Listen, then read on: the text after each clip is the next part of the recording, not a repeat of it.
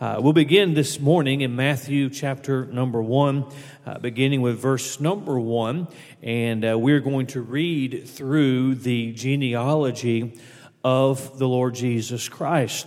Now, bear with me as we read a lot of names this morning, and you follow along, and we'll read the first 16 verses of Matthew chapter number 1.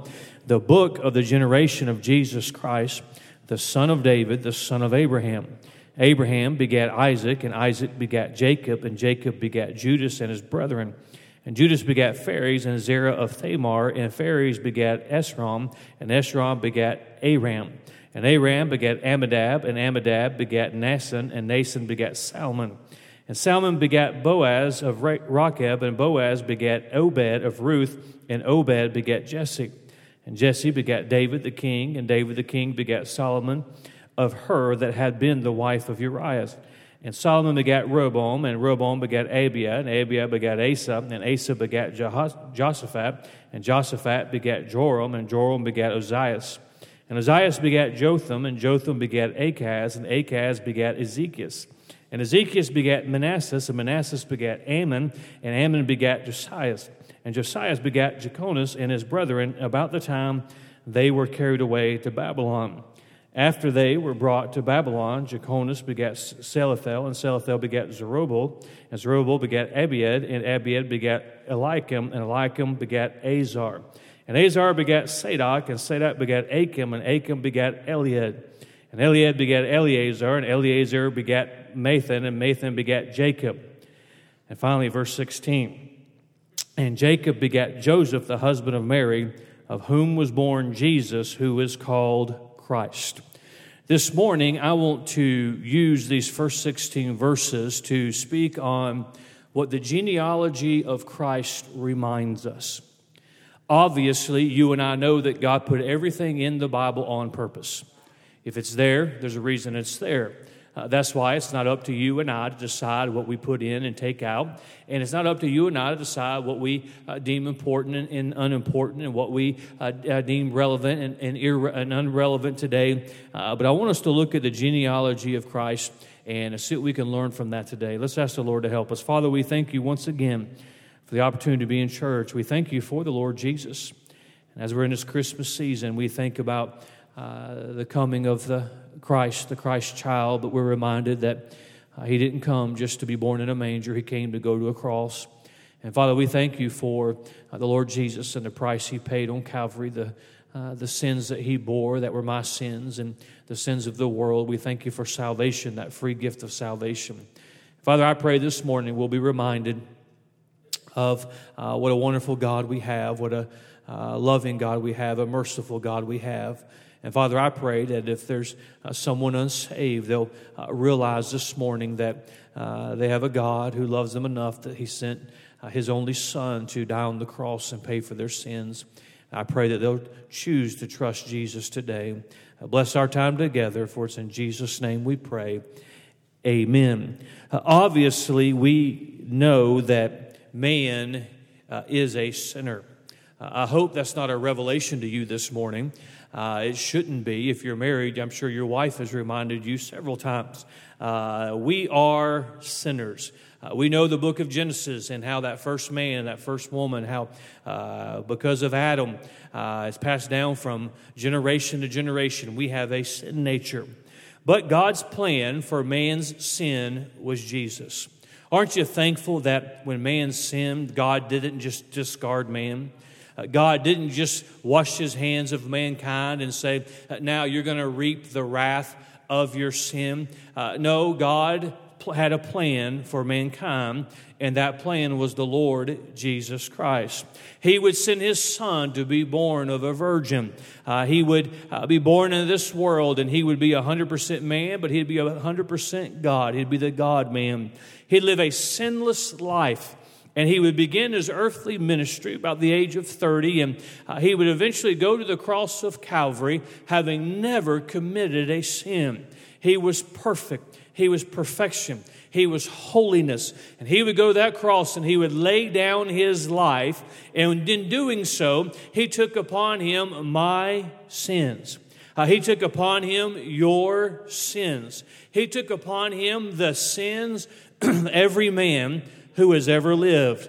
And he not only took them upon him, he suffered the payment for those sins. And this very day, anyone who has ever put their faith and trust in what Jesus did on Calvary is the recipient of eternal life, is the recipient of forgiveness. It's through the shed blood of the Lord Jesus Christ. And I'm glad that in the waning weeks of 2018, if there was somebody lost here this morning and you had never put your faith and trust in the Lord Jesus Christ, you could be saved today. You could receive that same eternal gift of eternal life and forgiveness of your sins by just putting your faith in the Lord Jesus Christ.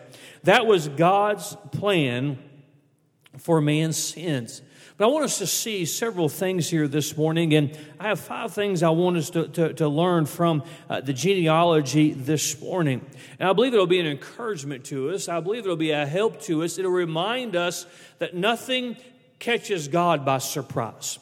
You may be surprised by some news you get today. God will not be.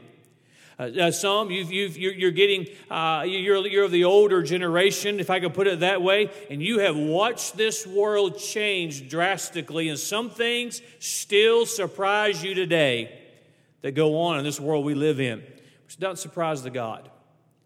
God is in complete control of everything.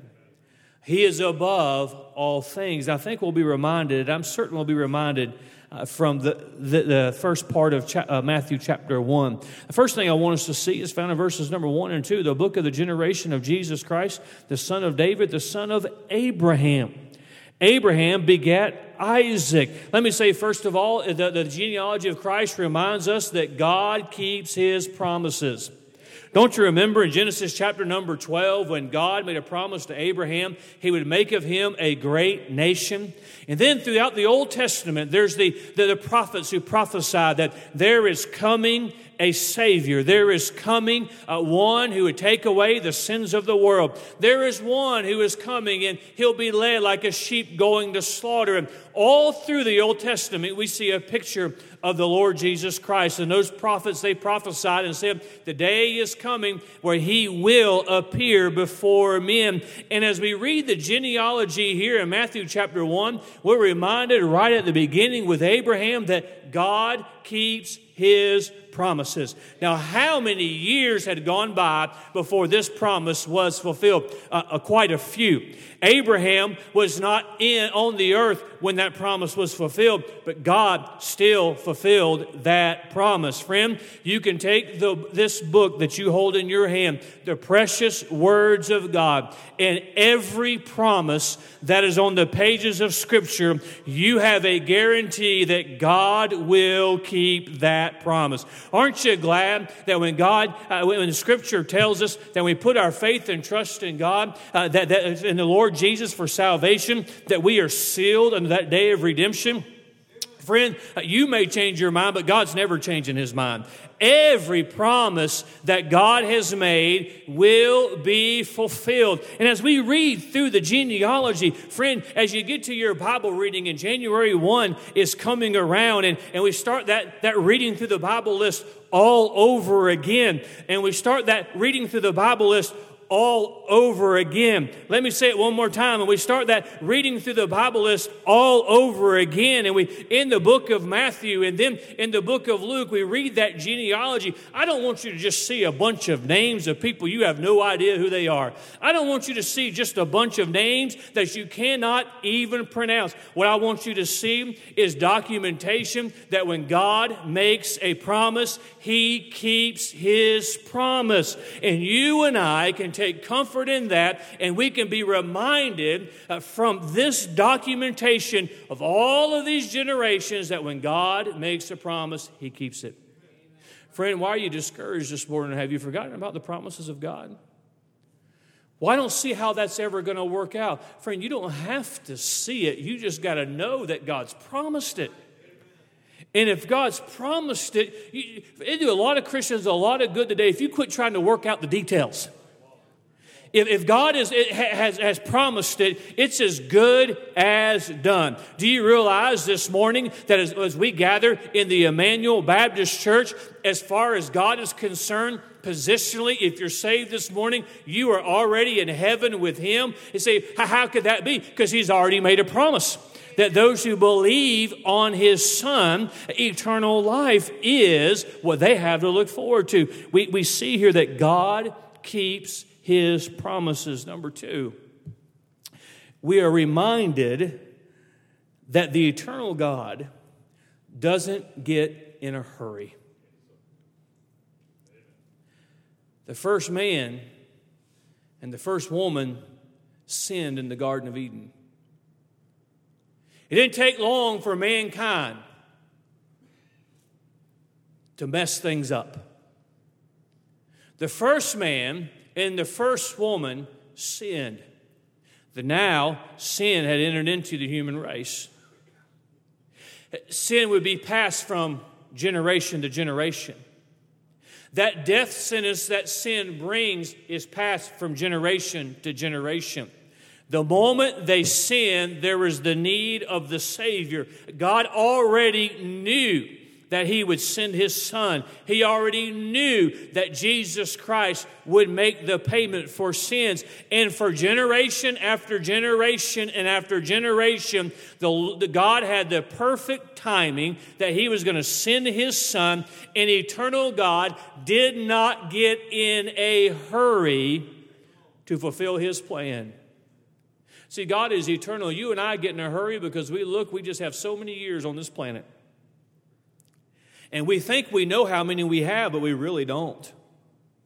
There's some who think they're going to live a long, long time, and you think you're going to live a lot longer than you really are because the Bible tells us that there's an appointment with death for every man. And if the Lord tarries His coming, you may have the next 40 years planned out, but you may have less than 4. Some of you would testify, I'm surprised I'm still here. That's the other side of the coin. I'm surprised I am still here. We don't know what God has planned as far as longevity. But we do know this, that God is eternal. God doesn't get in a hurry. That's why, on a side note, you and I should be busy about doing the work of God, because the only thing that's going to outlast our time here is what we do for God. But God did not get in a hurry. It was thousands of years before He sent His Son, the Savior. Now you say, Pastor, well, how's the application of that? Quit getting in a hurry with God's business. Say, well, God is going to need to do this, and He needs to do it now. God is not getting in a hurry. God has a plan. You may say, if I was God, I would have already taken care of this. We are all glad.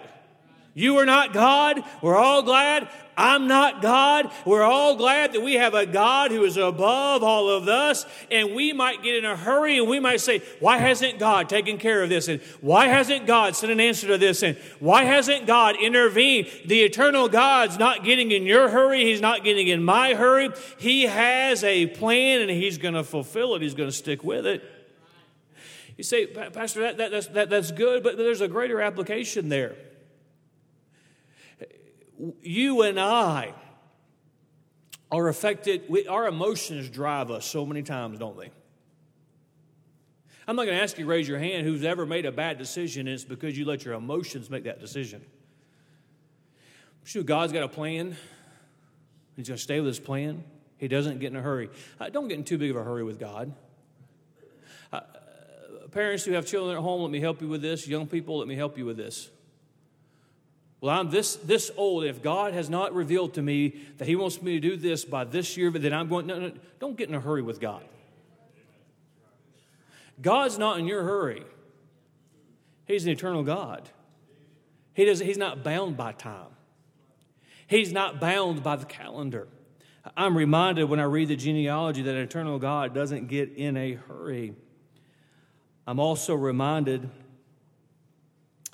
when you read through this list of names, generation after generation, that life is brief but death is universal. You look at some of these names and they lived, many of them, much longer than the average length of life is today.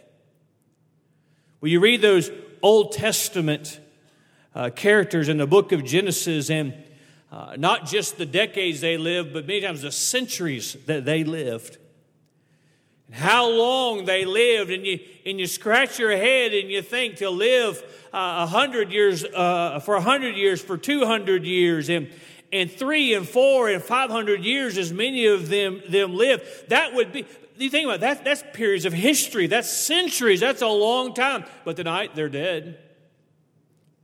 Life is brief, but death is universal.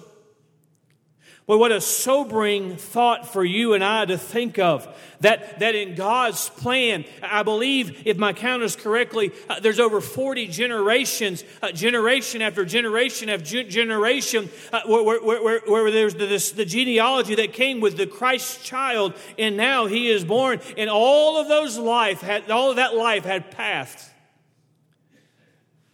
Well, we're reminded that these are remembered for what they did or did not do for God.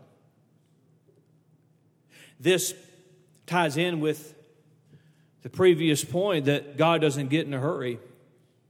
Life is a vapor. I want to ask you to raise your hand, but how many have ever said, boy, I sure got to this age fast?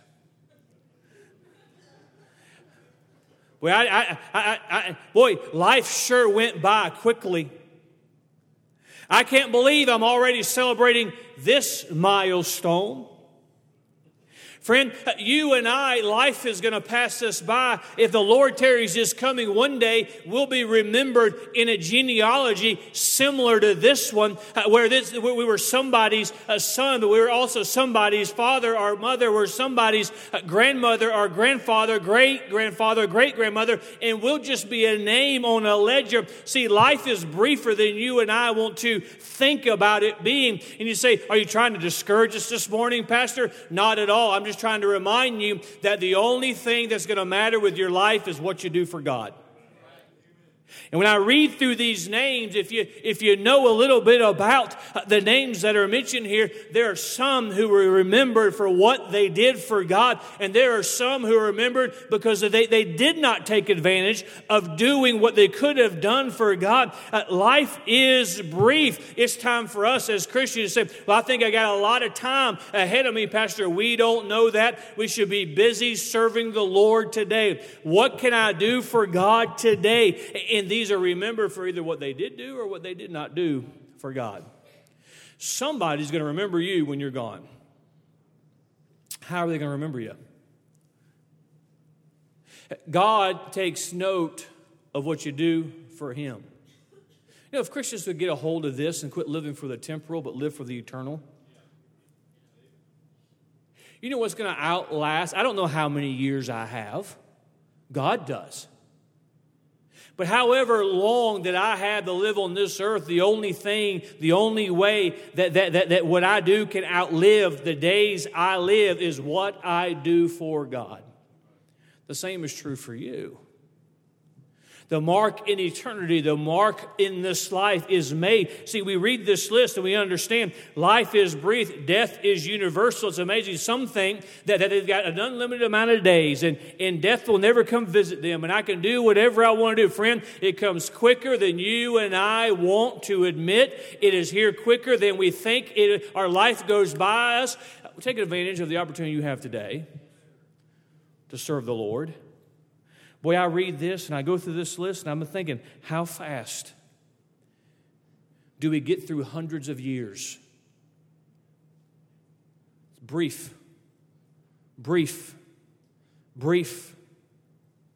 What are you doing with your life? You say, well, Pastor, I didn't get saved at a young age, or I got to wait for the Lord. I've wasted a lot of years. Well, take advantage of the time you have left. You're here today. You can get started over again today. You can rededicate yourself today. You can say, I'm going to draw a line, and from this day forward, I'm going to make the most of my days. Life is brief, but death is universal. It is appointed unto man once to die. Are you prepared to meet your God? Is your soul prepared? Have you put your faith and trust in the Lord Jesus Christ? Are you prepared? See, death is universal. In this list here are kings. They still died. It's universal. Is your soul prepared? Are you prepared with the way you're living, the life that you're living? God gave you life. Are you using the life that God gave you for His honor, for His glory? Are you using the life that God has given you to do the work of God, to make a difference in the lives of others, a difference for eternity? See, life is brief. Death is universal. It's coming to all of us. Are we prepared? Are we ready? I know this may seem like I'm not bringing much holiday cheer, but this might be the last Christmas for somebody. You better make sure your soul is prepared to meet God. You better be prepared to make sure your life is what it should be. See, it's a little more than these New Year's resolutions, or I'm going to lose 10 pounds, or I'm going to accomplish this and accomplish that. I'm for all of that. But friend, are you using the life that God has given you to serve Him, to honor Him? All of us right now, the Holy Spirit of God ought to be pointing things out in our lives, some things that we ought to change, some things that we should be improved, because life is brief. Death's coming to all of us. We're going to give an account of the days that God has given us. Are we ready for that? I look in number 4. I want us to be reminded. This ought to be encouraging to all of us as we read through this list. We find the all-inclusiveness of the mission of Jesus Christ. We can rejoice this morning in for whosoever shall call upon the name of the Lord. That word whosoever is a wonderful word. It means anybody. It means everybody. It doesn't matter what you've done. It doesn't matter where you come from. It doesn't matter what your lineage is. That word whosoever means that for anybody, everybody who calls upon the name of the Lord shall be saved. Aren't you glad we have an all-inclusive Savior who came to pay for the sins of all men? It is documented, and we are reminded in the genealogy of our Savior. I'm going to help you this morning. I love what I'm about to point out to you. We find Abraham. Abraham, we know who Abraham is, don't we? Well, Abraham was that one that God promised that great nation. We know of Abraham. We know of Isaac. I want you to come down to verse number 4. And we see the name Salmon. And Salmon in verse number 5 begat Boaz, who married Ruth. Do you know who Salmon married? He married Rahab the harlot.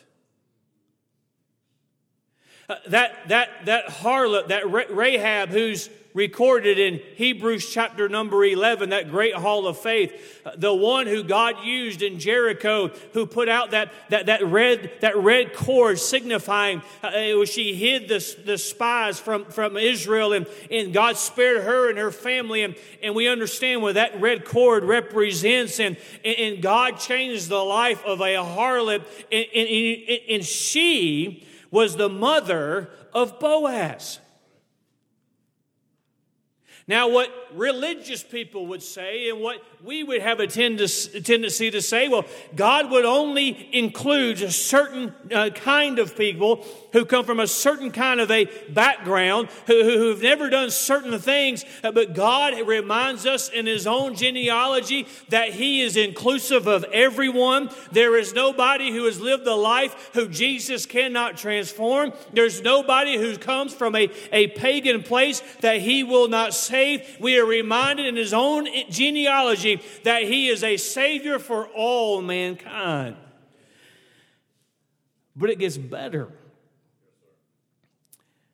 Salmon begat Boaz, and Boaz begat Obed of Ruth.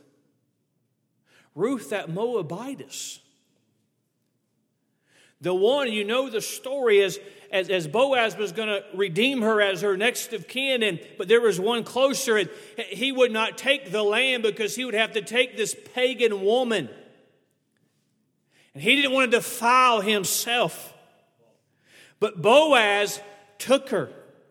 And wouldn't you know it, when we cracked open our Bibles just a little bit ago, and we began reading in Matthew chapter 1, the genealogy of the Lord Jesus Christ, there is a man who married Rahab the harlot, and lo and behold, their son married a Moabitess woman, a pagan woman, as a picture of Christ redeeming those who were dirty, those who were pagan, and being one that would accept any and all.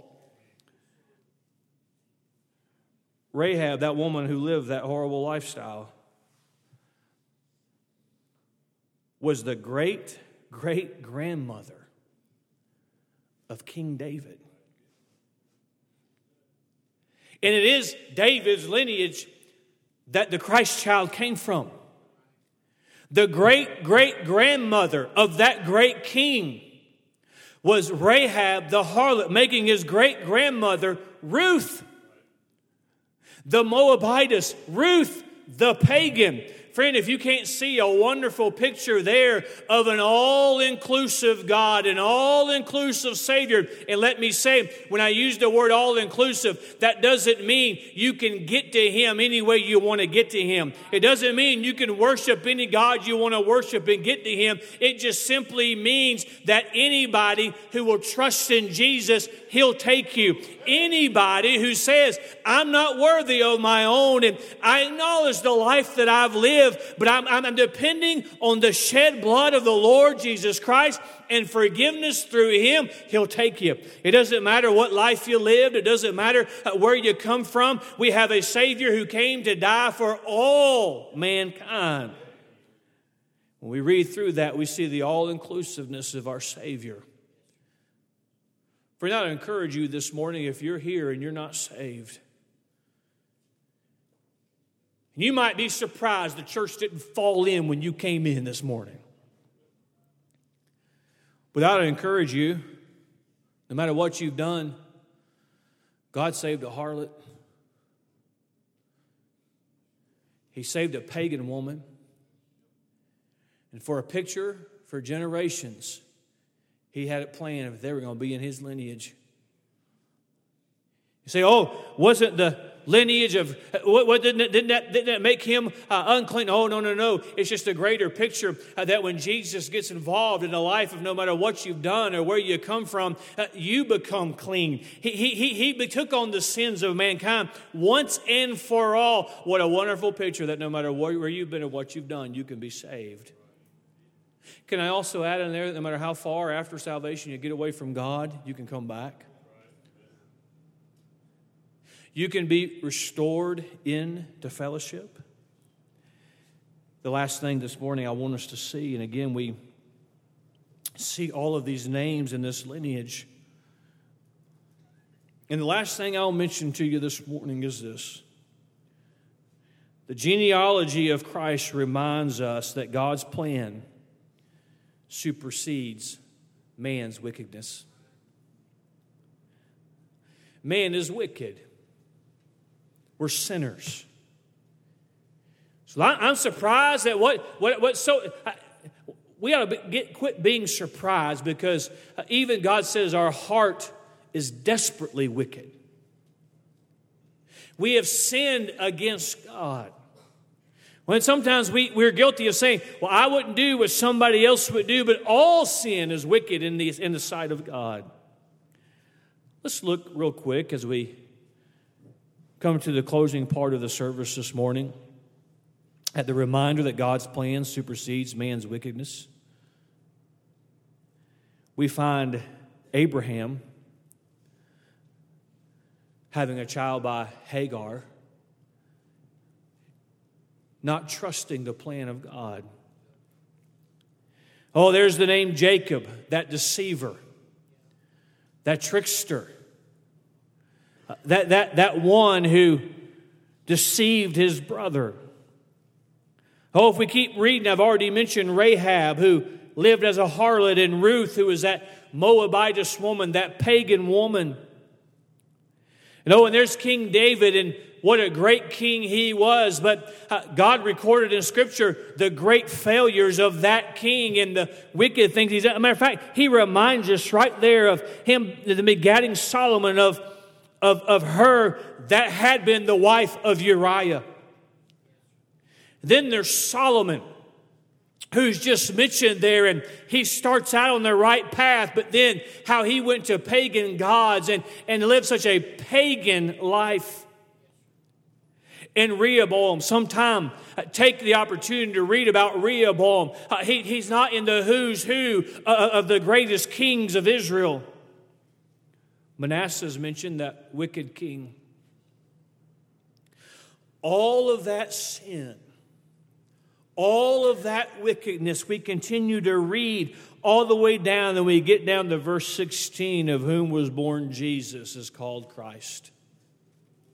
In spite of all of the sin, in spite of the deceit, in spite of the murder, in spite of the adultery, in spite of the lack of faith, in spite of all of the evil deeds that were done by those who are mentioned there in verse number 16, we find perfection, we find a holiness, we find the Son of God, we find the Savior of all mankind, we find that perfect, spotless, without blemish Lamb of God who would take away the sins of the world. Friend, we have a reminder that in spite of man's wickedness, it cannot thwart the plan of God. God is above it all. God is above all things, and His plan supersedes man's wickedness. What a God we have. Boy, there's so many lessons there, and I'm out of time. Well, if you fail, if you stumble, if you commit acts of wickedness, God's already taken care of the plan of salvation. Well, if you've not received Christ, all you have to do is put your faith in the Lord Jesus Christ. And if you have stumbled, if you've fallen after salvation, all you have to do is you're still saved. All you have to do is be reconciled to your God through confession and through turning away from that sin. Say, I don't want to have anything to do with that anymore. And your fellowship can be restored. It's not like your wickedness is such that God cannot use you again. God will not restore you. You've just got to turn to a holy and a righteous God. God's plan supersedes man's wickedness. Sometimes we say, well, that person we know, they can never be saved because of the life they've lived. That's not what I find in Scripture. You know, and I hope, and part of my challenge, I enjoy this kind of Bible study. So if you're not enjoying this, I don't really care. I'm enjoying this and I have enjoyed this. But what I want you to do is the next time it comes to Matthew chapter 1 and you start reading through the lineage, you're reminded of who God put there and who was part of God's plan. And no matter what life you lived, you look there and say, oh, but look, there's Rahab the harlot. There's Ruth the Moabitess. And God still place them in the lineage of His Son. I thank God that He would accept me and He would pay my sin debt and He would make me whole and He would make me clean and He would make me one of His own. And you read there and you're reminded of the wicked acts that were done by these human men and women. And you're reminded of that, and you're reminded that you have a God that loved His creation so much that He would send His perfect, holy Son to pay their sin debt. And we are reminded that no matter how wicked we are, God is above that. God still made a way. God still has a plan for mankind. And we live in a very wicked world today. We live in a world that is almost every day. It's like there is a competition to see if what we do today is more wicked than what took place yesterday. But we have a God who has made the plan, and we find the lineage in Matthew chapter number 1 that there was a son, the Son of God was born in Bethlehem. His name was Jesus. And we're reminded that God's plan supersedes man's wickedness. I don't know why God would accept me. You'd have to say the same thing. He made a way through His Son so that in my sin I could get back to Him. God wants me, God wants you, God wants man reconciled back to Him so badly that in spite of the wickedness of man, He sent His perfect, holy, righteous Son to pay the debt of mankind. This morning, I'm thankful that Jesus came and was willing to be made of no reputation, took upon Him the form of a man, born in a lowly manger, so that I might have salvation, so you might have salvation. Friend, God has done more for us than I'm afraid we ever take the time to realize. God in His care has ordained so many things. You say, well, Pastor, I see God was very careful in His, absolutely, He's very careful in the lineage. He was very careful. And He designed to include those that you and I, man, would never include, to paint the picture that Jesus will include everybody.